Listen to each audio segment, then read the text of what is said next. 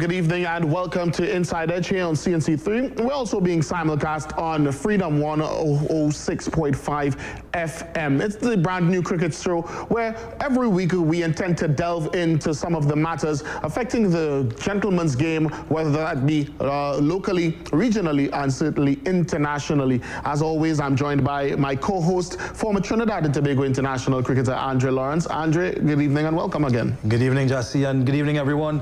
Welcome to the Inside Edge. As usual, we've got a great show for you this evening. Yeah, of course, we intend to talk a little bit about some CPL history and certainly reflect on TKR's first win of the season. It came last evening against the St. Kitts and Nevis Patriots as that leg of the tournament concluded over there in Bastia at Warner Park. And the teams now head into week number 3, which will be played in Barbados.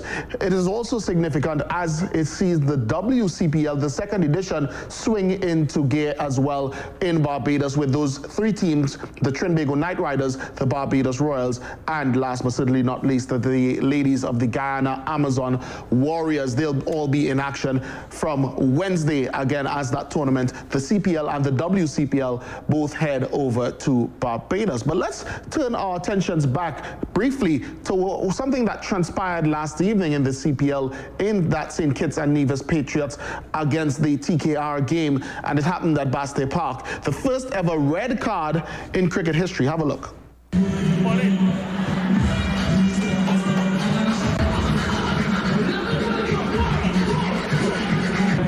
Right, this could be a historic moment here. Oh, red card. You don't want to see that color card. They must field with only 10, so somebody has to leave the field, and only 2 outside the 30-yard circle. The absolute last thing that he would want, and imagine the bowler. Yeah, Dwayne Bravo had to bowl the final over of that innings with 10 men on the field for TKR and only 2 of them outside of the 30-yard circle. It is according to a new CPL rule that dictates that from the 18th over, if the team that is bowling is not hitting a certain time in that innings, they will be penalized for the 18th if they do it again in the 19th and again in that final over. Each time they lose a fielder outside of the circle, and we know how crucial that could be with certainly teams in that back end of their innings looking to clear or make the boundaries. So we saw the first red card, Andre. Your thoughts on this new rule, and do you think it will be here to stay? Well, the ICC being really hard on teams now, trying to ensure that they finish their innings within a certain time. So that is why this has come into play, to literally force teams to ensure that they get on with it, they don't delay, and they don't try to take any advantage or have any advantage by delaying. So now they've introduced the penalty, and we've now seen it come to fruition. Yeah, and of course the TKR team would have incurred all 3 possible penalties. Again, starting from the 18th over of that match, they would have lost a fielder. In the 19th minute, they were also behind the over rate that was required. They lost another fielder outside of the circle, and then again in that final over, they lost a fielder as well as a man on the field.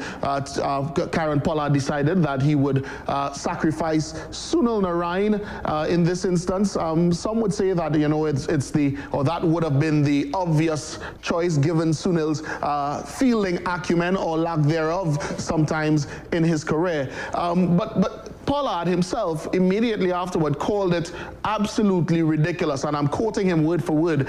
Andre, is this a ridiculous rule, or do you support the ICC and certainly cricket organizers around the world trying to keep the game, which is the fastest, the shortest format, as entertaining as possible? Yeah, well, the thing is, they've got to keep the game moving along. And if the players sometimes, what they do, they try to slow the rate to gain an added advantage, well, that's where the rule has been developed. So they've got to live with it and just simply work around it and just move the game along. You know, there's no sense in trying to hold things back any longer. Come up with a different tactic to gain your advantage. Yeah, new opportunity, as you mentioned, tactics, a new opportunity for captains to be a little bit more tactical. It's certainly in this instance, how do you place your field if you are short of a fielder and if you are restricted in the way that this rule now dictates? Now, similarly, we see in football of late, we saw it at the World Cup for the very first time, additional minutes of adding minutes onto an innings, for instance, or minutes onto an over. So therefore, it is an opportunity, it is an action definitely intended to control the game, control the rate at which it's played, the speed at which it's played, and definitely I think we will see a lot more of this happening globally. By the way, Dwayne Bravo went for 18 runs in that over. Shafin Rutherford took him to parts, hit him to all parts of the Warner Park ground, and of course helped them to get to 178 for 5 batting first. Luckily for TKR, that same man, you don't want to get him angry, Pollard, he came in and he just smashed it with TKR needing to get some quick runs down the back end of that innings. Well, if that's what it takes, that's what it takes. So it did get him riled. He came back out there along with Nicholas Pooran, and they played 2, I think, really, really good innings to get them over the line, because they were chasing, I would say, a competitive target. And you never know, anything can happen in T20 cricket. They were under a bit of pressure. They have been under pressure. They did not have a great season last year. They lost, I think, their first one and didn't get many runs. So this was a crucial time, and they came to the party just in time. Yeah, just one win so far for TKR from Truthwell. They've only been able to play 3 matches because of course, that first week that was almost absolutely rained out, or entirely rained out in, of course, in St. Lucia. But now one would hope that this win last evening would give them the momentum that sees them build towards the back end of the tournament, going to Barbados, then coming here to Trinidad and Tobago, and finally they will be over in Guyana and looking to make that elimination round. Yeah, I think they just needed that win under their belt. And sometimes teams need that to catch a momentum in a tournament. The rains affected a lot of the teams playing. You just need to, you can practice as much as you want in the nets, but certainly when you get out to the middle, that's a real test. And you know, in front of the crowds, when the pressure is on, you need that run out there. They've had that now twice. They've got a win under their belt, and I think they're going to see a lot better now from the TKR. Let's talk a little bit about Nicholas Pooran, because there seems to be a bit of a toss-up as particularly where he should bat in this TKR or any lineup for that matter. Some persons seem to prefer him at number 3, facing a maximum number of balls as possible in the innings so that he can get going. Where is Pooran's best slot along that batting lineup? I think he's a guy that plays through the line quite easily. And he's not afraid to really have a go. He's not one to really try to just bat through the innings. He has a go. He's in good form. I think get him in as early as possible. And number 3 for me is the best option. The ball is a lot harder then. Yeah, it might do just a little bit, but if he gets going, it's going to be hard to stop him. Yeah, we'll see, and certainly we hope to see a lot more from Nicholas Pooran as this competition goes along. This is Inside Edge here each and every Monday on CNC3. We'll take a short break and return to continue our discussion on the gentleman's game, and particularly we want to celebrate a young cricket academy that's gone all the way to Canada and achieved almost instant success.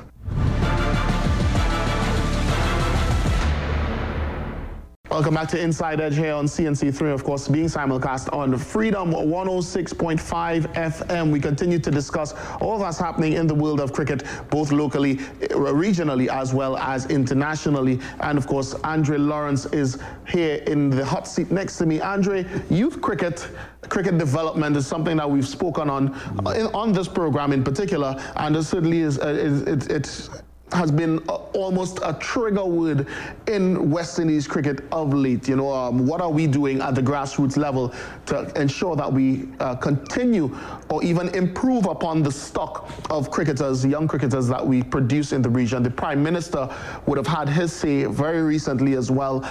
Your thoughts as we head into this next segment and prepare for our next interview, your thoughts on cricket development, and I guess what can be done, and your assessment of what is currently happening for the young players in the game. So, Jassy, it was great for me to hear that the Honorable Prime Minister indicated that there's going to be additional support for clubs. I think club cricket is the way to go in relation to targeting development. However, the way I've seen it done, properly, is if you involve the schools, both primary and secondary schools, to be somewhat linked with the club in their area. But club life is something that I think has gone a bit adrift in Trinidad and Tobago. Guys show up and play for their teams, and I call them teams, to be brutally frank. And the actual club life, what I mean is players getting involved with helping each other, players in different levels, helping out each other, staying back and helping out with, let's say, a junior academy. Those are the things that I've seen that have disappeared somewhat. And along with that has disappeared the fortunes of West Indies cricket, as we all know. So I would love to see primary schools and secondary schools linked to clubs within their area, and that is the way for me to reboot some of the cricket development in Trinidad and Tobago. Yeah, on that note, let's bring Arvind Kumar into our discussion. He is the, I guess, the founder and the owner of the AK Cricket Academy. It's a young club that has recently journeyed to Canada to play a youth tournament. And let me tell you, they've not just gone there to participate. They've actually been seen some winning fortunes in the under-15 and the under-19 category. Good evening, Arvind, all the way out there in cold Canada. How are you? I'm all right. Good night, guys. Good night. Tell us a little bit about your club, you know, of course, the genesis for starting up this team. And I guess, what is the overall aim, the overall objective of an academy such as yours? We started this academy 8 years ago. The general purpose was to help younger kids, less fortunate ones especially, to give them the opportunity to excel in the sport that they love so much, you know. So we have been pretty successful thus far by featuring some of the younger ones. This is our third tour and our most successful thus far. Yeah, I see some really pretty snazzy uniforms. I've been following you guys on Facebook, and I really admire some of the work that you've been doing. What did you find in terms of the quality of play out there in North America? I was actually surprised, you know. The quality is pretty good. There are a lot of West Indians and Asians that takes the field, and the quality is something that we would not look forward to find in Canada, but it was actually really good. You know, at no point in time it was a walk in the park for us. We, on the under-19, the only game we actually won in the under-19 was the finals. You know, it came down that we snuck into the final by run rate, and that was the only game we actually won. Before I hand you over to my opening bowling partner, Andre, let me just ask you, you know, tell me a little bit about the tournament itself. You know, you mentioned the under-19 team winning just one of their matches played, sneaking into the final. But tell me about the tournament. How many games did you guys play? And I guess the numbers of teams that participated overall. I lost you for a second there. Yeah, tell me a little bit about the tournament experience itself, you know, the running to the final for that under-19 team as well as the under-15, the composition of teams in that tournament. All right, it seems that we're having a little bit of technical difficulty. We'll get back to Arvind in a short while. But really interesting stuff that he's saying there, you know, in terms of starting a club with that vision, being able to take these kids on tours, 3 tours so far as a team, as an academy, and that certainly is commendable. How important is it, Andre, in the overall development of a young cricketer, especially to be exposed not just to what is happening here on home soil, but have that tour experience? You mentioned the importance of club life. Understanding the realities of touring certainly will aid in the development of a child. Jassy, I started touring from school level. So at St. Mary's College, we toured the Sir Garfield Sobers tournament in Barbados. And touring literally changed my life. So the exposure you get meeting different players, of course, of different qualities, different quality wickets, and just being exposed to a different way of life. It really helps mature you as an individual. It helps settle you down, and it really helps with a lot of personal development as well as, of course, your cricket development. There's absolutely nothing like touring. Yeah, let's see if we can rejoin Arvind out there in Canada. Arvind, can you hear us a little bit better this time? Okay, it seems as though we still are unable to get in touch with Arvind. But yeah, so being able to expose yourself as a young player, you mentioned quite naturally, of course, you're going to meet different players, you're going to meet different playing conditions. But I guess how instrumental was it to also see, the way that persons live in terms of their daily lives when you go to a foreign place and try to assimilate and certainly acclimatize yourself? Yeah, it certainly really opens your mind. And gets you a lot more mature as a young person, and I thoroughly enjoyed it as a young man.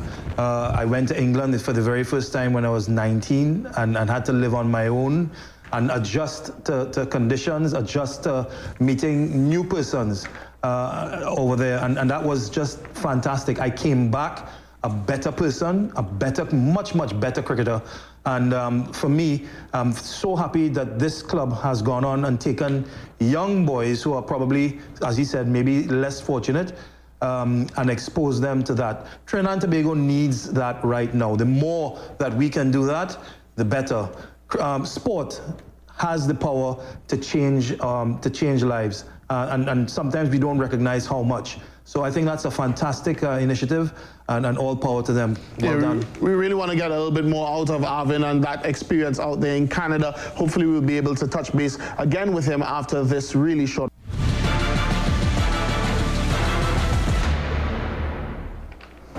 It is Inside Edge here on CNC3. We're quickly running out of time, but as promised, we were able to rejoin Arvind Kumar, who is the founder of AK Cricket Academy. He's recently taken his team to Canada, where they've won the under-15 and under-19, of course, titles in that invitational tournament that they would have participated in. Arvind, welcome back.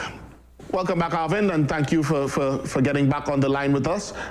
Let's hear a little bit, and if you are muted by chance, you may have to unmute your mic as we ask you to tell us a little bit more about your experience and, of course, your setup there. How many kids were able to make that trip with you? We actually toured with a touring party of 48 out of Trinidad, and we had about 8 kids joining us from Toronto, members of the academy who are in Toronto. They joined us here. So we had roughly about 30 kids on tour with us. Some parents and kids was about 8. And when you look back at the experience, are you able to give some of these young men, how valuable would you measure it up to be? We have quite a cast of national youth players on our team, and competing with these guys out here in Canada, it showed that the quality here is something that needs to be recognized.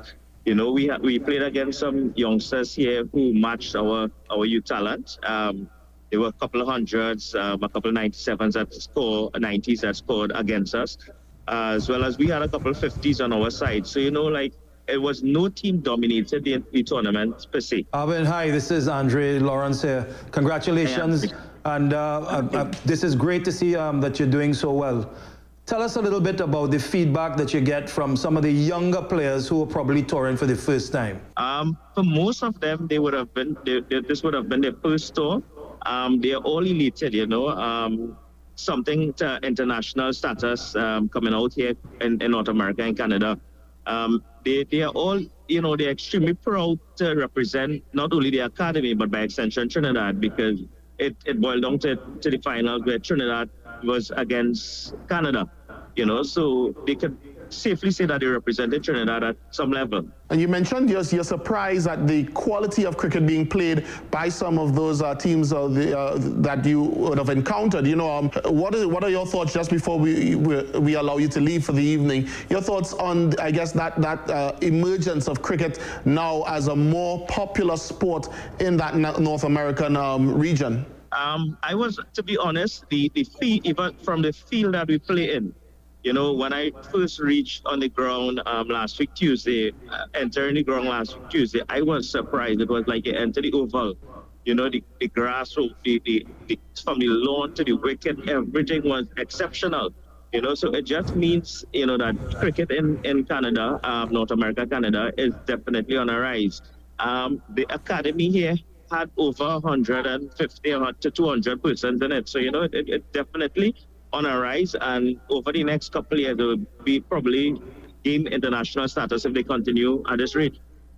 All right, thanks again, Arvin, and all the best to you. Safe journey home with all of your players and, of course, the touring party. All of those proud parents, no doubt, as you guys return to Trinidad later in the week. And, of course, we look forward to chatting again sometime in future. Andre, everything that he's pointing to there suggests an emergence of cricket, a rapid rise of cricket in North America, and perhaps even, I'll play devil's advocate, a region that is on its way to rival the Caribbean in terms of not just producing cricketers and being able to put on tournaments, but definitely as a cricketing destination.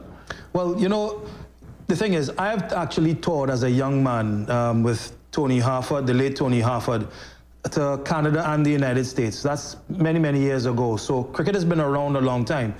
The difference is now they've got franchise cricket tournaments and their youth tournaments actually building. So there's a lot more development that's being fast-tracked now. So it's not going to surprise me to see that they're going to get somewhere and going to get somewhere soon. You notice they're pumping a lot of money into the sport. A lot of top international players have even quit international cricket to play franchise cricket across the United States and sometimes Canada.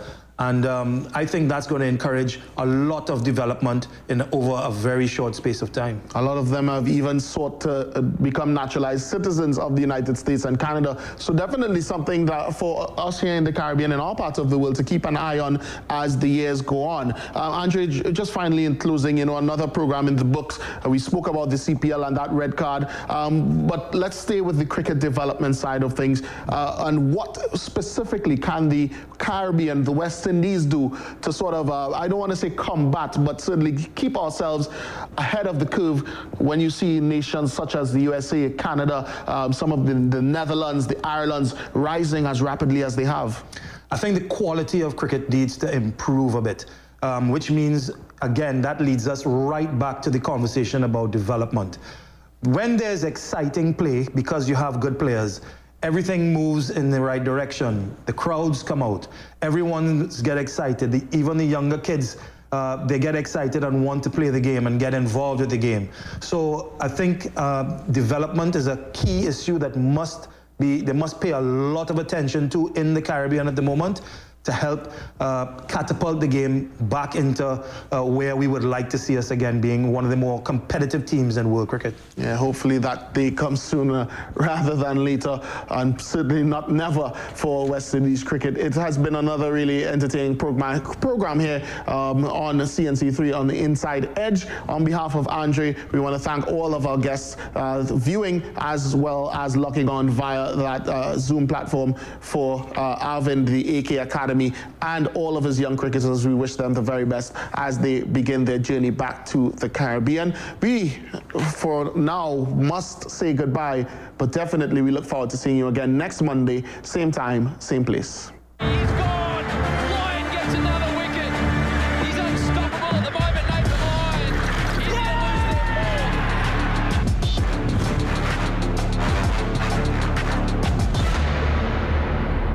lose You're tuned into the all-new Freedom 106.5.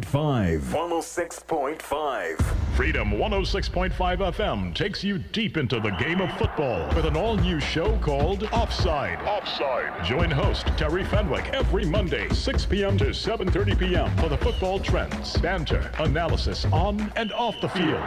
Offside. This is Terry Fenwick, former Crystal Palace, Queen's Park Rangers and Tottenham Hotspur Premier League player, former England international and Pro League coach. I know what it takes to win on and off the field of play. Offside is packed with expert guests, and most of all, you get to engage with the team on the air. Hello, this is Adrian Romain, former Trinidad and Tobago Soca Warriors team manager and Pro League manager. I know what it takes to win. Every Monday on Freedom 106.5 FM, we will be speaking our mind on Offside. Offside, the ultimate football show where the action never stops and the goals keep coming. Every Monday, 6 p.m. to 7:30 p.m. on Freedom 106.5 FM. Speak your mind.